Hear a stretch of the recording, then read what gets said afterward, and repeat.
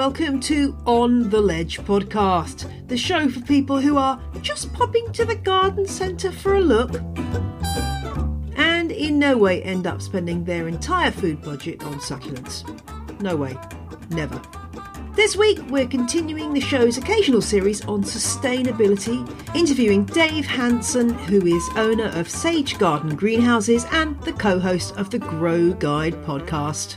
He's been on a mission to ensure his business grows plants sustainably, so we're going to highlight some of the many components of sustainable gardening and find out what to look out for when you're choosing where to source your plants. Plus, I'm answering a question about that old sore, variegation in aroids. But first, and most thrilling, if you've ever listened to one of those crime drama podcasts where you never actually find out who done it, you may have been wondering if our story about the mystery peperomia spotted by Charlotte in a Montreal cafe was going to end in a disappointing conclusion. O ye of little faith, this is On the Ledge podcast, with a listenership so fiercely intelligent and tenacious that once they've got their teeth into an investigation, they're never going to let go. And so, if you remember, Charlotte wanted help identifying a red-stemmed peperomia that looked a bit like a Chinese money plant, our old friend Pilea peperomioides. But what's up with the red stems, Charlotte was wondering. We had various suggestions as to what the plant was after I aired this question. And we also had a theory that it was a Chinese money plant that had been given extra carbon dioxide in the greenhouse where it was raised, or that the plant was under stress. But what we really needed was a picture of the plant. I put a call out for Montreal listeners to come forward, and a couple did to volunteer themselves to go and check out this mystery plant. And Clara was the listener who ended up going on this mission for On the Ledge.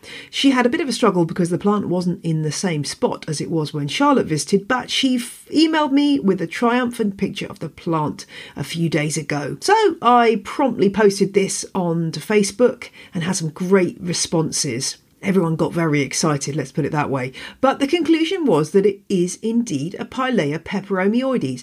And Leon Van Eck, who's a biologist and a listener to On the Ledge, provided an excellent piece of evidence for us.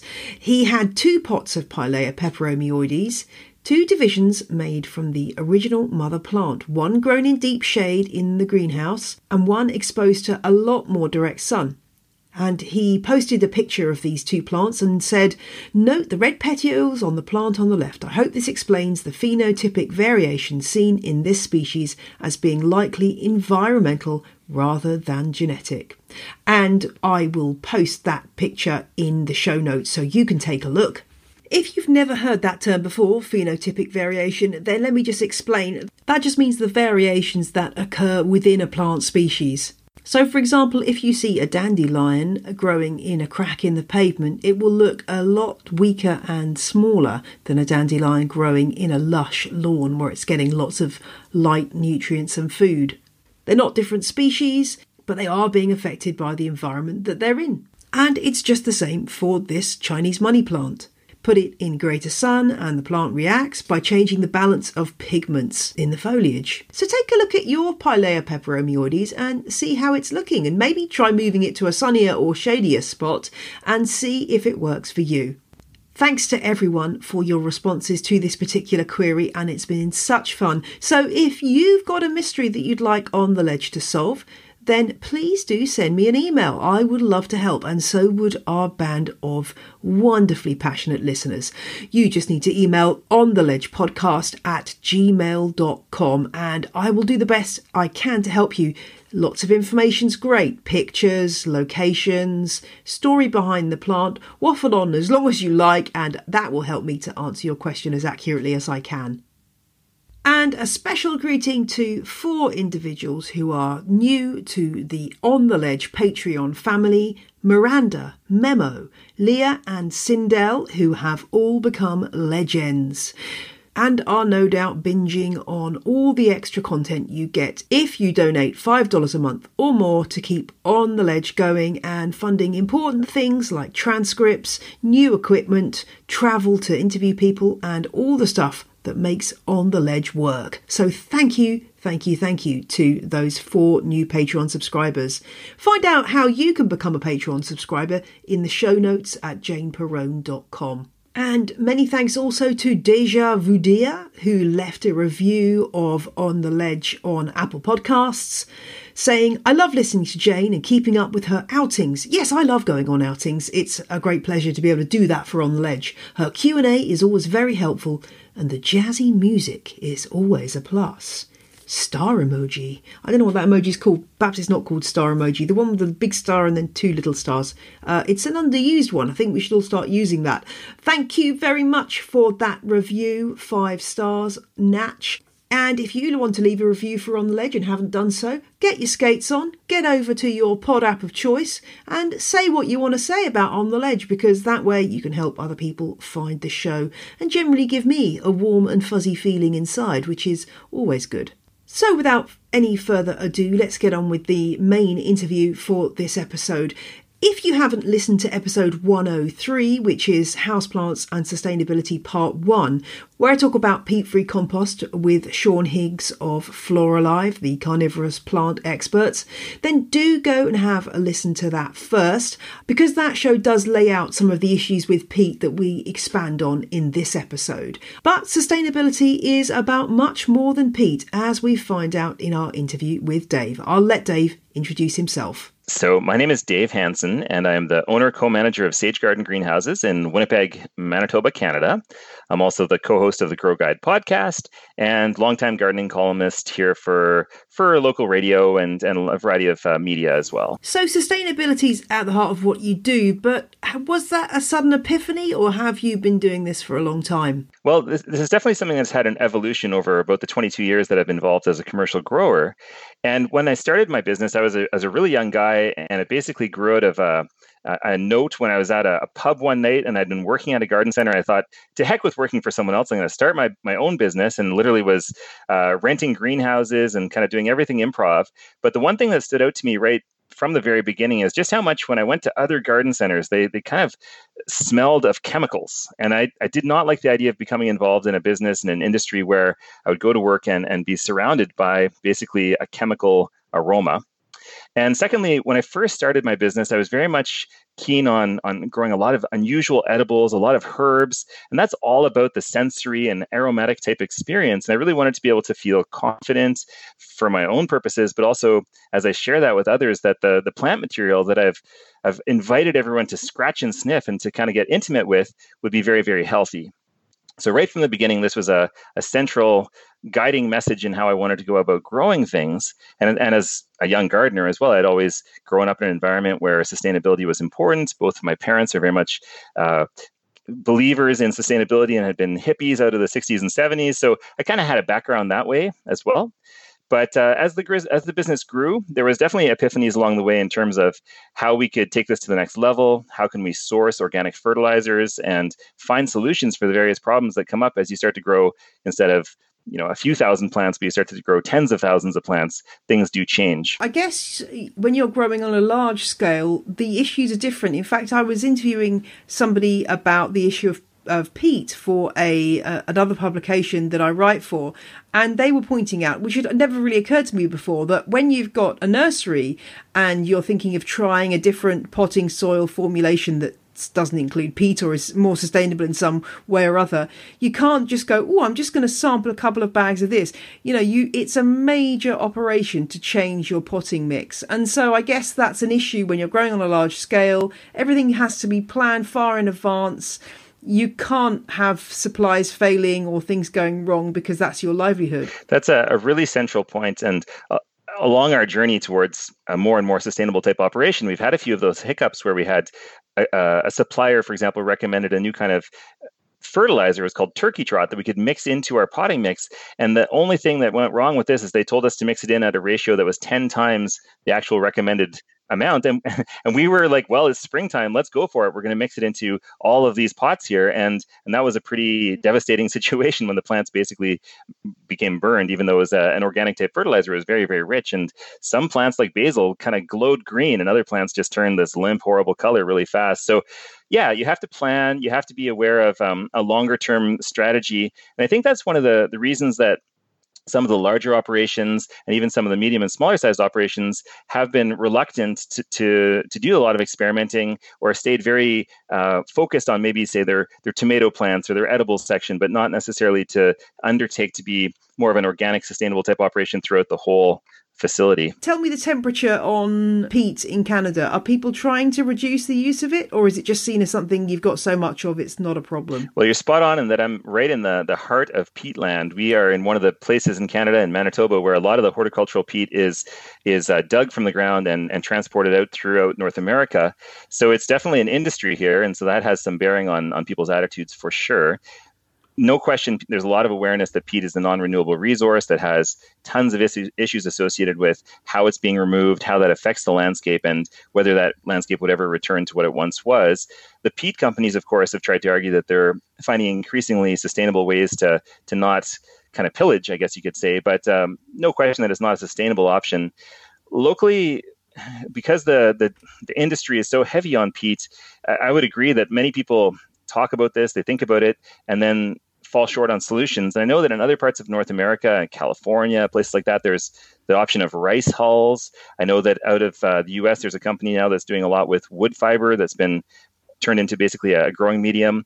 And locally, we've been trying to work with a company that does a lot with an organic wheat straw. So there are options out there. And a couple of factors I think are coming into play here. One is what you talked about earlier, that is, someone has to be able to jump into this and feel confident they're going to get the same results, because customers are not going to be consumers at the end of the day aren't going to be very willing to accept a subpar product, or a product that is much more expensive, or a product that is not on schedule if a grower decides to make a change. So we have a lot of research and development, I think, that needs to take place, and you have to have financial resources to do that. So we have to have some companies that are, or the government or universities or someone who's willing to take the risk to really do proper trials to be able to introduce to market true alternatives for this big industry we have.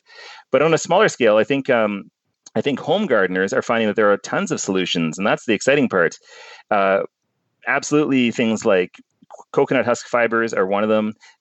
Rice hulls are definitely something you can mix with compost, and you can create very nice growing mediums. I don't know about wheat straw yet. It's something we're experimenting with, because in my part of Canada and the prairies, we have great access to wheat straw, not necessarily certified organic, which is what we need to source, but there is some certified organic material available. And so we're working with a local company to try to develop that into an actual alternative to peat moss. So there's lots of R&D happening, but it's one of those uphill kind of slow momentum things. But the snowball is starting to grow. That's for sure. Interesting you mentioned rice hulls, because I'd been investigating alternatives to perlite, which is another non-renewable resource, which is, I believe, mined from the ground. And rice hulls were the one thing that came up that were supposedly a good or a potential alternative. I did find an article, admittedly at the website perlite.org. So I suspect, there's something to be aware of in terms of reading the piece. It's talking about that, saying that rice hulls are not a viable alternative to perlite. I'm going to experiment with it and see how I get on, because I really don't like working with perlite. I find it very dusty and unpleasant to work with. So if I can find an organic alternative that is not a non-renewable resource, I will. But it seems we're in the very, very early days with this kind of stuff. I would definitely agree with that. Thinking back to 22 years ago when I got into commercial growing, there was this real transition happening out of mineral soil and into the peat-based soilless media, which had a lot of convenience associated with it. And back in the day when growers would have that mineral soil, they would load it up with chemicals nonetheless to sterilize it.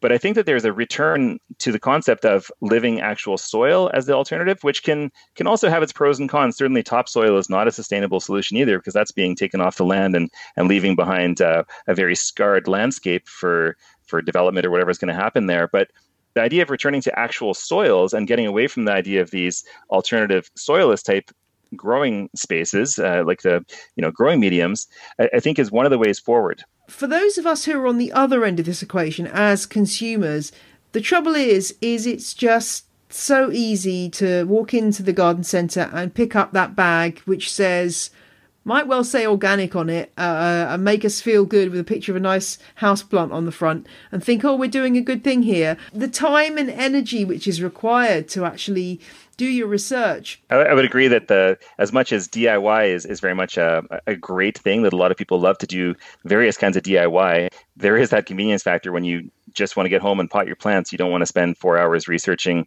and sourcing rice hulls and doing different things. So hopefully in the next little while, there will be some alternatives. I think that the wood fiber pulp, which can be derived from sustainable sources, perhaps rice hulls, there are some things that might come along in the near future, because there is momentum building on this, and consumers have a say. If consumers go to garden centers and they ask, I think that we start to have more of a voice to make change. There's no question. With that in mind, do you produce for direct to consumers, or are you producing for garden centers and nurseries who then sell to consumers? What's your... Yeah, sure thing. At Sage Garden, we are very much a direct to consumer type business. And this is a very intentional decision. At the very beginning, there was kind of a combination of wholesaling to other garden centers and selling to customers. But we've really appreciated and have a lot of passion for the opportunity to both listen and hear from gardeners as to what sort of challenges they're experiencing. They are, of course, craving all kinds of knowledge and information, and that's one of the things we love to do is share that back with people. And so as a grower, one of the things that has been a strength for us is the opportunity to align our gardener education with the way we do things ourselves. There's a lot of authenticity in it, and I sense from our customers that they really feel that when they come to our business, because it does smell good, and there's not that chemical aroma, and they can see the products that we're using, and we're kind of a medium-sized garden center. We're not a gigantic place, and we're not a little tiny place either, but there's enough of a scale where they can see that the operation is happening right there, and they can see what we're doing, that there's a lot of transparency. And so we appreciate that. And so that gives people a chance to really ask us how we do things and why we do things, and how that can translate into helpful suggestions for them at home. We'll be back with more from Dave shortly, but first, let's hear from this week's show sponsor. Why do so many deodorants smell so, weird? I have no idea, but I am excited to try Native's coconut and vanilla scented deodorant, because that's a smell I'm happy to put in my armpits. Native's deodorants come in a range of enticing scents, including lavender and rose, cucumber and mint, and eucalyptus and mint. Prefer no scent at all in your deodorant? They do that too. Native's products are not tested on animals, and they're free from aluminium, or aluminum if you prefer, parabens and talc. So why not try out Native today? For 20% off your first purchase, visit nativedeodorant.com and use promo code ONTheLedge during checkout. Shipping is free on all orders to the United States, Canada, Australia, France, Germany and the UK. So for 20% off your first purchase, visit nativedeodorant.com and use promo code ONTheLedge during checkout. What things should we as consumers be looking out for when we go into, or when we're buying from a supplier, in terms of red flags or things that we need to look out for that we might not be aware of? So for example, this plant may come in a fancy coir pot that's recyclable, but actually it's full of neonicotinoids or there's some other issue. Are there sort of hidden things that we need to be aware of when it comes to sustainability that's not always obvious from looking at the plant? You've touched on probably the central problem here. Is there's some fairly obvious things that a lot of people put out there to sort of create an impression, or, to do their part. It's not always just greenwashing, but sometimes trying to take some steps towards sustainability. But then the industry, wherever you are, whether you're in North America, whether you're in Europe, whether you're in Great Britain, definitely this has become a global industry. And so a plant that you find at the shelf of your local garden center probably hasn't started life there. It might have started at a cutting farm in Africa or in South America or in Southeast Asia. And so along the way, there's a lot of different types of regulations that might govern how plants are grown in different regions. There's definitely export requirements for chemical drenches.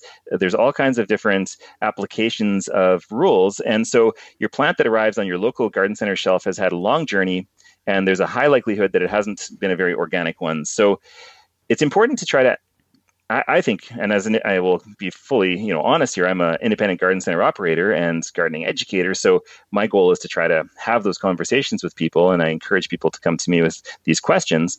But when you go to many garden centers, it can be difficult to find out the provenance of plants, really. They might say, well, we grow them here, but probably that means that they've gotten in plug material that has come from quite far away.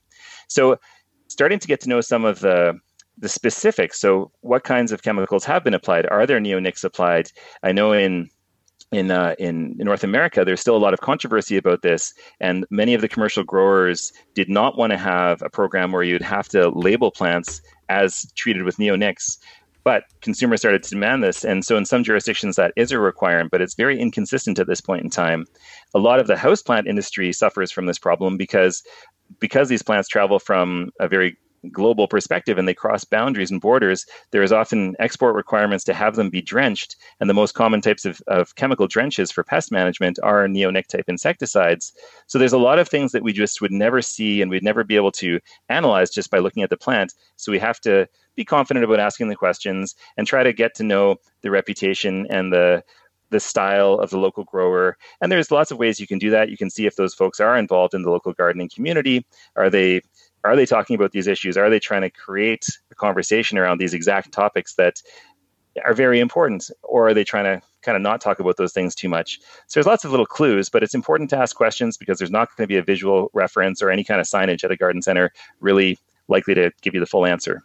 Let's just backtrack and just explain to anyone who's not fully aware what neonicotinoids are. So these are systemic insecticides which are used have been used on plants very widely. So rather than just acting at the point of the leaf or the stem, they're going into the root system and the vascular system of the plant and acting from within. And these have been linked with declining bee populations, haven't they? So it's not something that those of us who are trying to garden sustainably would be endorsing, I suspect, to say the least. That's kind of it. And I think it's really because I hear various aspects of this conversation all the time. And so some people will say, well, but my rubber tree, which is going to be in my office, is never going to be exposed to a bee. So what's the big deal? And behind the scenes, that plant may have been growing at a nursery that has an outdoor production facility where the plants are regularly in the vicinity of bees. And so with the application of this style of insecticide, which is very long-lived within the tissues of that plant, it is known through science for sure at this point that it is impacting bees. So we have to think about the bigger context. So it's not just about where that plant is going to end up in your home or office or never going to be outdoors when you ultimately grow it on, but where did that plant come from and how is that affecting someone else's ecosystem and someone else's backyard? Because sometimes we forget that this is a very global thing, and so it's not just about how it's affecting our home, our office, our neighborhood, but how it's affecting the growers somewhere else in their local communities. I think you could be sure if a plant doesn't say anything about neonics, then if a plant is neonicotinoid free, I'm sure that the supplier or grower will be shouting about it. If there's no mention of it, I think that's probably a possible indication that your plant has been treated with these systemic insecticides. It's pretty common. Yeah. I mean, I know here in the UK that there's a lot of pressure, consumer pressure and government pressure to stop companies from using these on plants. So it is starting to change. But that's a really, really good point. As you say, just because your plant isn't going to be into contact with bees, we've got to think about the wider picture. And I guess this fever for a lot of tropical plants is something that it's worth kind of thinking about in this context, because while it's lovely to go and go to a big box store and pick up a really cheap philodendron or rubber plant, you do, if you were laid out for you what that plant's been through and where it's been and the miles involved, maybe you'd feel a bit differently about that plant. I think there's oftentimes there's that veil between us and what's happened to the things that we buy, that when it's lifted, we're a bit horrified. Yes. I have this fantasy about having a podcast or a TV show or something where we just go to any given store and we sort of take our camera and we look at a product and then we get to go and trace its origin. Everything in the modern Western world really has a long journey to get to the shelf. And so we often forget about that. And it is important to consider for sure. I guess this is where kind of disrupting this, gosh, I'm getting all sort of political here, but disrupting the system is kind of powerful in that obviously independent growers like yourself are doing amazing work in terms of providing a totally different set of a totally different ethos around the plants that you're producing. And also, as houseplant growers, lots of houseplant growers are using the internet to swap and propagate and sell plants to each other that hopefully will be slightly more sustainable than a plant that's coming from a big box store. I guess it's never going to stop the amount of plants that we're all buying, but at the same time, the more people know about propagation, hopefully the more plants can spread in a different way. Yeah, I mean, it's exciting to get those mail order plants, but at the same time, it's very exciting to go to your local horticultural society garden swap, and there's more and more interesting varieties available. And the one thing that I'm amazed by, I live in the middle of Canada, in the middle of the prairies, in a medium-sized city, and I always figure that particular plants would just never be occurring here in someone's collection. And then I find someone who's got the rarest of rare plants. And I just realized that there is a tremendous amount of plant material already close at hand. And a lot of times, the folks who have those very interesting and rare and collectible type things are passionate to the point where they like to share them and share the idea that they've got this special plant and they've got special knowledge that they can pass along to you and might want to trade for. So yeah, the first place I would always look for any plant on your wish list is close to home, at garden clubs, at local horticultural societies, on local online forums, and specialty collector groups, because it's often right here. Yeah, that's so true. And there's nothing more satisfying than propagating a plant after all. That is the most satisfying thing. But I guess we have to reflect on the fact that people are not going to stop buying plants from these big companies. So what, as consumers, do you think we can do? Is it really a question of asking those questions when we're in that store and making every level of that organisation aware of the fact that we want to know this information? Or is there anything more we can be doing to kind of pressurise big sellers to get with the sustainability issues?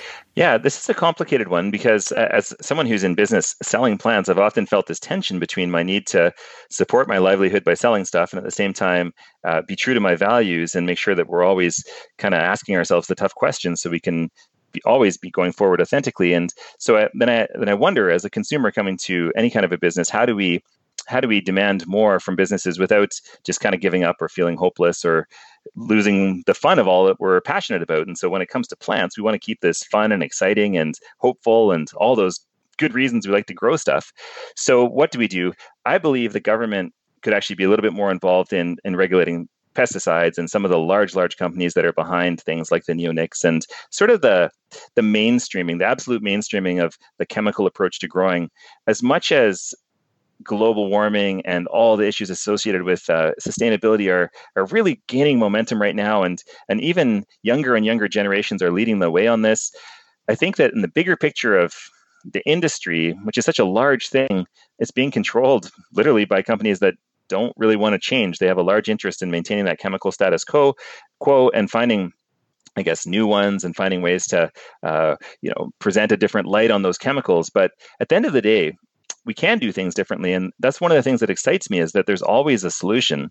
So we come to hear that, well, we have to use the neonics because it's a safer way to control aphids versus the old style of spraying. And so some growers just kind of acquiesce and just say that's how it is. And so some home consumers are going to say, well, I don't want aphids either, so I can accept that. But the exciting part is that there are better ways of doing things. There's always new ways of doing things. And one of the passions I have found is just realizing how much more easy really it has been to grow plants using a living soil organic approach, because you build a lot of the resilience and immunity into the plant through the soil.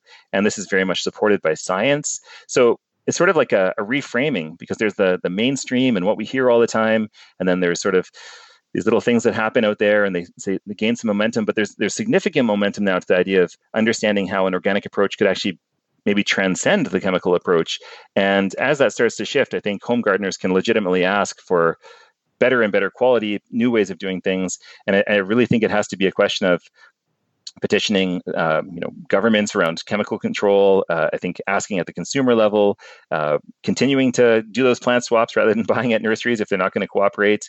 There's lots of things you can do. If you work in the industry, talk to your bosses. I know lots of local other garden center participants, employees at garden centers who come and talk to us at Sage because they want to have a conversation with their grower or their employer about how they could do things more sustainably, how they could affect change. And as they are able to demonstrate the value of doing things in a different way and how different audiences are more in tune and wanting these changed methods, then things actually do start to become different. So tell me your sort of checklist of things that you've changed or ways that you've become sustainable. We've talked a bit about peat. We've talked a bit about neonics. What are the other elements in the jigsaw that come together to make your business as sustainable as possible? For sure. Well, I'm going to start at the very beginning and just say that the first things that came to mind obviously were like pest management, the heavy duty chemicals involved in that. So that was easy to check off. There's lots of solutions when it comes to biological pest management and just different kinds of grower practices and diligence that will allow you to not have to use any kind of heavy-handed chemicals. So that was almost an easy one. Then the second thing was finding a good solution for a healthy nutrient system on a larger scale. So how could we find a compost-based organic soil mix and fertilizer program that would be scalable so that on a commercial level, we could actually afford to do this and offer the plants at a reasonable cost? So that took a while, but after some time, after maybe about 5 or 6 years of being in business, we were able to find a great solution for that, and that's just become better and better and better over time. And then we started to really look at, okay, we're in a very cold climate, and we have to do a lot of heating. So how could we improve upon that? If we're going to do local growing, is it better to just source plants from somewhere else and have them trucked in, or is it better to invest in the natural gas and the propane that we were using? And we decided that we could do much better on that front, and we invested in a geothermal heating system, which means that we're not using any carbon for that portion of our heating system. It's just all heat that is being pulled from the ground. And the other benefit to that, and we sometimes don't think of this in a cold climate, but cooling a greenhouse is also hugely energy intensive. So with the geothermal system, we're able to both heat and cool in a much more efficient way and not using the propane and natural gas to the extent that we were before. So that was actually a pretty innovative one. I can't think of any other local commercial garden center that has gone down that avenue. And so that's exciting. Then about 5 or 6 years ago, we started doing something called Naturescape training with our staff. And what naturescaping is a way of looking at your plant relationships way beyond just sort of organic, but thinking about the ecosystem approach. And as much as this sounds like very much an outdoor thing, you can even think about this with your indoor plants and the ecosystem that occurs in the soil and some of the beneficial insects that might be indoors, like spiders and even lady beetles and things like that could be very helpful, and look at ways to create healthy habitats so that those supporting microorganisms and beneficials will be able to thrive in relationship with your plants, which once again just makes your job as a gardener, as a grower, a lot easier. So we really started to think about that as both an indoor and an outdoor kind of education point, both for ourselves, but also in our conversations with our customers. Another huge thing was that as a business, we felt really disgusted, honestly, by the amount of waste involved in terms of packaging and in terms of the cardboard that all the plants arrive in and all the pallets and the plastic wrap. So we started to really be very aware and sort of audit how we were managing that and being sure that when we recycled things, we were putting them into a recycling program that would actually end up having the items be recycled as opposed to going to the landfill, making sure that all of our cardboard was going into the recycling. We participated in a closed loop plastic pot recycling program where the containers went back to the manufacturer and we were turned back into new pots. So we really looked at that. Unfortunately, recycling has become a really challenging point as a lot of the nursery plastics are no longer recyclable, or there's very few programs that will actually accept them. And so for going forward into 2020, and I think this will be a huge sort of change over the next couple of years globally, is we're actually abandoning plastic pots in favor of a wood fiber type, essentially kind of a paper pot that we're going to be replacing. And when it comes to houseplants, this is an interesting one because houseplants are typically grown for a longer period of time, and they need to be presented quite nicely in the garden center. So it's taken a little bit of effort to find a non-plastic container that's going to make sense for houseplants. But I think we've got a solution for 2020, and we're very excited about that. I wish you were in my neighbourhood, Dave. You sound great. I think it's awesome that all the things that you're doing to try to make your business sustainable. And presumably after 22 years, you're still going. So that must mean that it's, if not highly profitable, then at least enough to keep you in a reasonable income. Well, that's thank you for asking, because that's actually a little bit the hardship of being a leader sometimes. But I can think back to conversations we've had with suppliers and colleagues in the industry who said, well, you guys are crazy. Why would you bother doing those things? But I think where it's left us after 22 years is in a position where people do recognize our long-term commitment to these things and not just sort of jumping in as we hear about different buzzwords. And I think people do consider that we are being mindful and trying to deeply think about how we could be a better business and a better part of the green industry. And that feels good. So as much as it's been maybe a bit of a slower road, and there's been times when we felt like we've had to make choices where, I'll give you a really good example, actually. Citrus plants in our area in Canada, most citrus plants are brought in from the US and they're grafted in either California or Texas or Florida. But there's very, very strict rules in the US that are by the EPA that require that those plants be treated with neonics. And since we don't deal in any plants that have been at any point treated with neonics, we just can't sell citrus plants anymore. So that has been a hardship sometimes, because people come and they would love to have citrus plants, and everyone loves to have the potted citrus plants, and they see them everywhere else, and they haven't necessarily got any clue that there's this rule that requires that those plants be treated in such a way that they're going to have the neonics in them. And so we've had to give up that part of our revenue stream, but that's okay. I think once we start to have those conversations with people and they understand why we've made that change, and once we started to look at different ways maybe we could grow citrus in-house from cuttings and do our own kind of production, maybe going forward we have some of our own solutions, it just didn't really matter. So that's the thing, is to remain, I think, very true to your goals and to try to be a little bit all in. I think this is a topic where it's important to not just be a little bit here and there, but I think you want to kind of go as deep as you possibly can. I think going back to the point about waste and plastic waste, I think that's a real hidden but serious issue. If you go to any of the flower shows here in the UK, there's always a bit round the back where there's just huge amounts of waste, and it just makes me want to cry. Yeah. And even when you get plants, you get plants delivered. I recently got a wonderful delivery after I did an episode on the strawberry saxifrage, Saxifraga stolonifera. I inevitably, as always happens, ended up buying some more cultivars that I didn't have from a nursery here in the UK, mail order. And I was so happy when it turned up, because it turned up in a cardboard box, and I opened it up and it was filled with straw. Oh, wow. And the plants were packed in straw, and I was like, I'm so happy now. That is wonderful all news. The straw just went into my compost heap, and the cardboard box went into my compost heap, and there was a bit of tape, which it was a small amount of tape, which went in the bin, and that was it. And I was just like, this is amazing. This is so good. I haven't got that big pile of plastic that normally comes out. But I guess for bigger scale businesses, it's like moving a tanker. It's going to be a slow change. But we can do this, can't we? There must be alternatives and ways of recycling and finding compostable materials that we can use. Well, it's kind of like in a way, the biggest businesses could be the ones who could make the biggest difference, because if they can commit and they have the resources to implement fairly quickly some of the alternatives, then we have very large scale change happen in a faster way. But in the meantime, for sure, smaller businesses, niche businesses, I think it's a good opportunity for all of us who can be creative and can have those conversations directly with our customers to make their day, just as this mail order nursery did when they made those really important choices to have a very sustainable mail order plant arrive at your doorstep. That's very impressive. I love the straw idea. Yeah, it's great. I've had a few different plants recently. I also had some plants delivered in those starchy peanut things. Yeah. Packing peanuts, which also just go on the compost heap. Although actually I didn't put those, I actually put them away because I thought I'm going to reuse those when I send somebody a plant. Definitely. But there are solutions, and I think, as you say, companies can earn so many brownie points for embracing change and trying to make their plants more sustainable.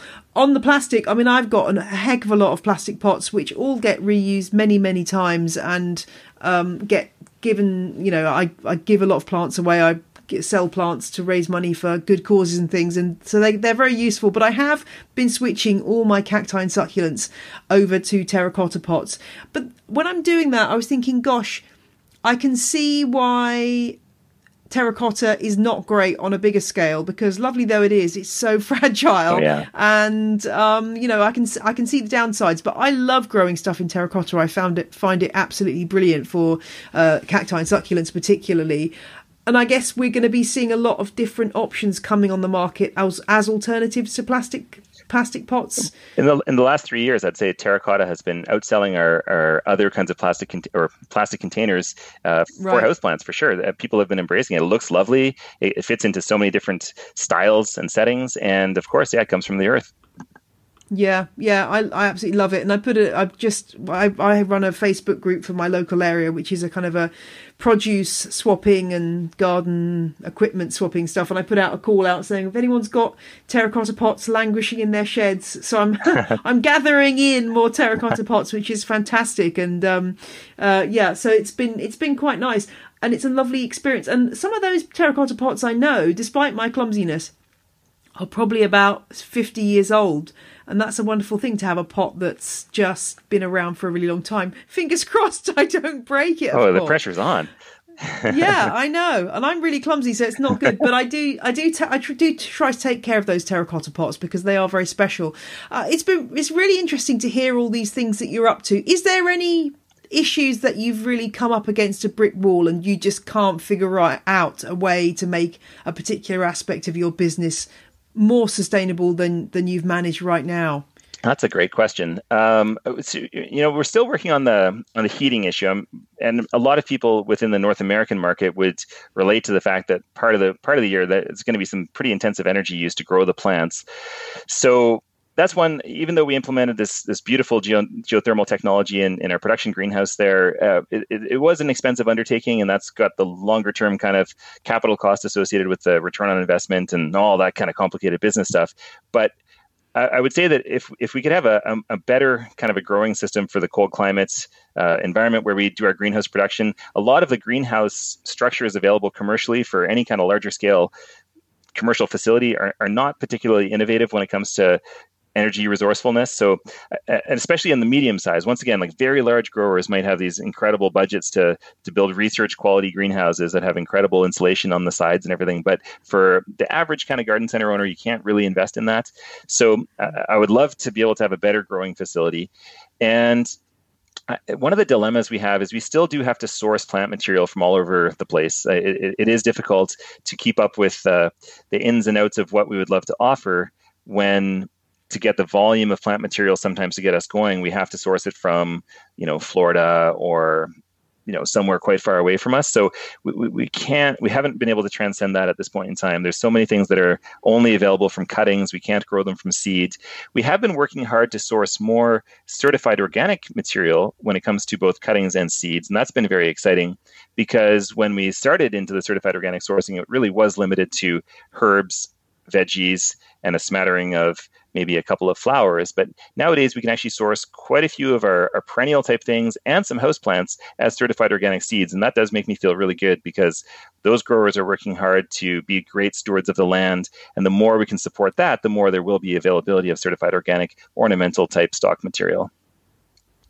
Yeah, that is exciting. Change is a coming, Dave. I'm very excited to talk to you about this, and thank you very much for sharing your experiences. And let's hope that in the next 5 years we're going to see some amazing strides forward in this area. And thank you for being one of the people leading the way with this. It's fantastic to hear. Well, I really appreciate the opportunity to talk about this today. It is a passion, and it is something that I'm very excited to know that more and more people are caring about and acting on. So great. I really appreciate being part of the conversation. Thank you.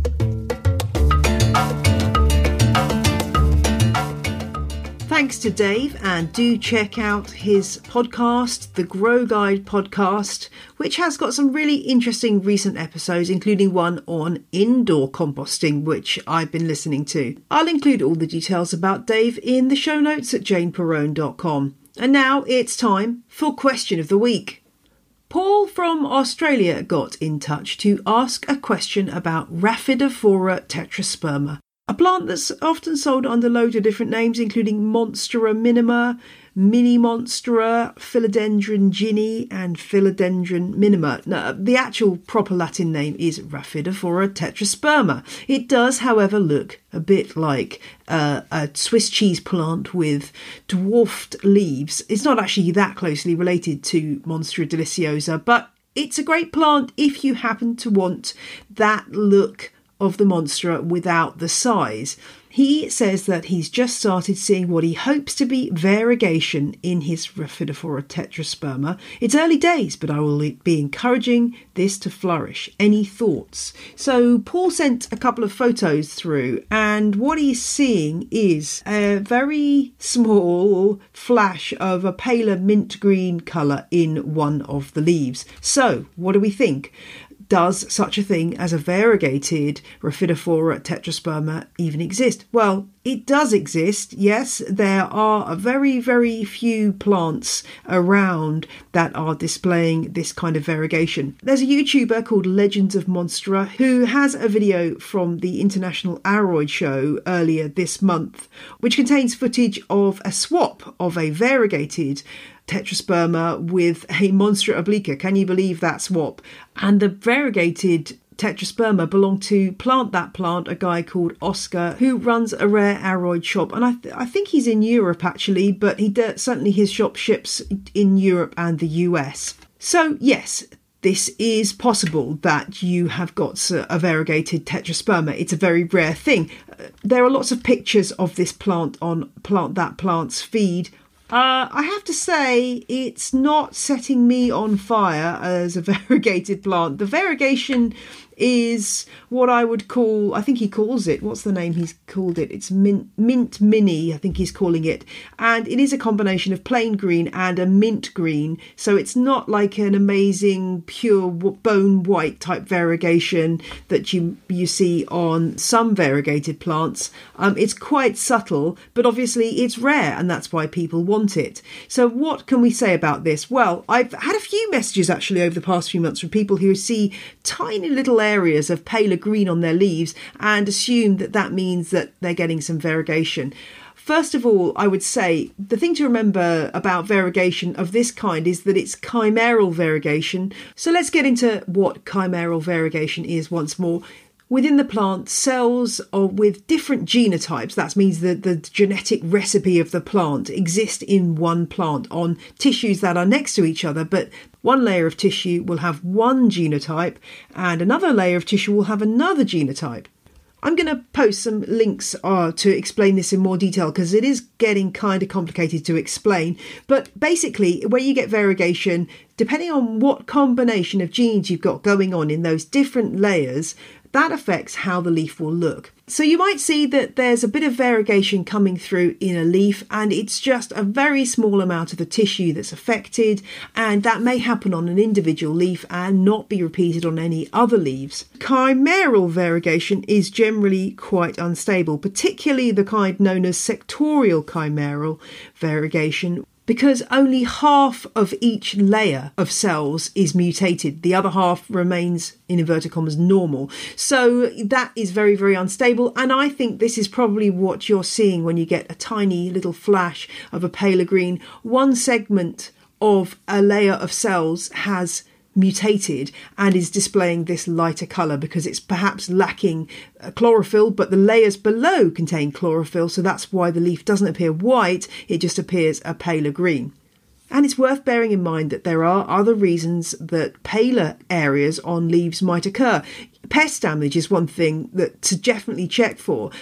Spider mites can suck the sap out of leaves and make them look paler.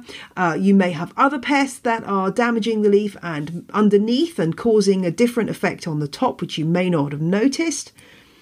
And the other cause of such mottling can be a virus that is affecting your plant, particularly the mosaic virus or tobacco mosaic virus, which does affect a wide range of plants. And I'm seeing a lot of Monstera adansonii with this condition at the moment.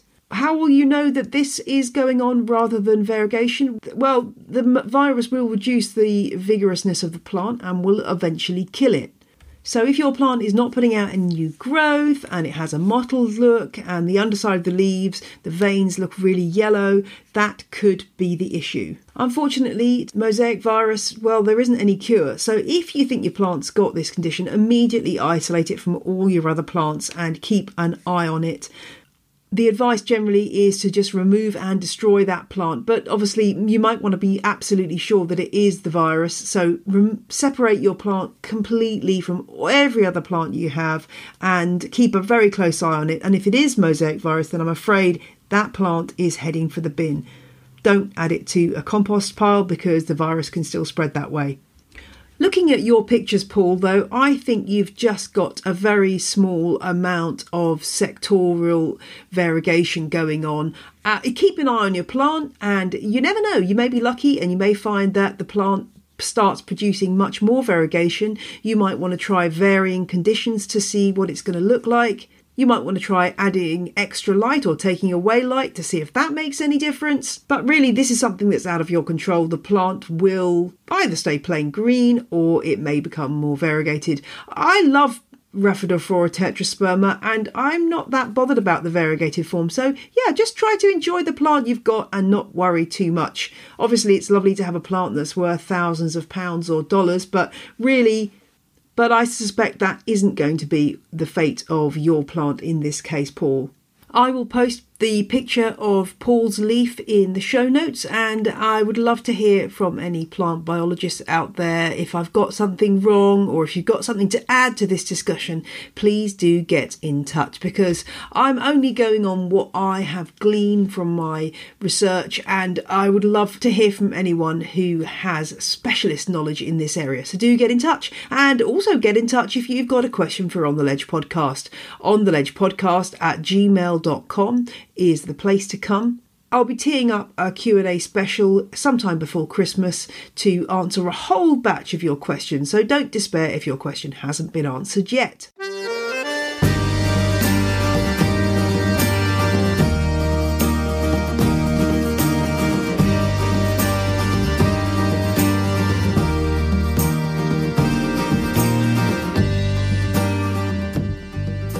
That's all for this week's show. I'll be back next Friday, so join me then for more foliage-based excitement. Bye!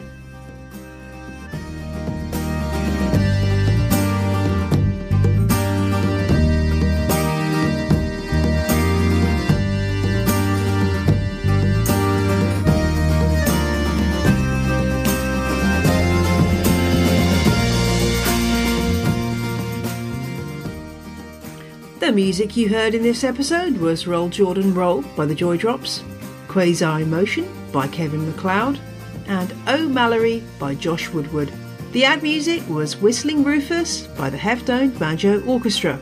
All tracks are licensed under Creative Commons. See janeperrone.com for details.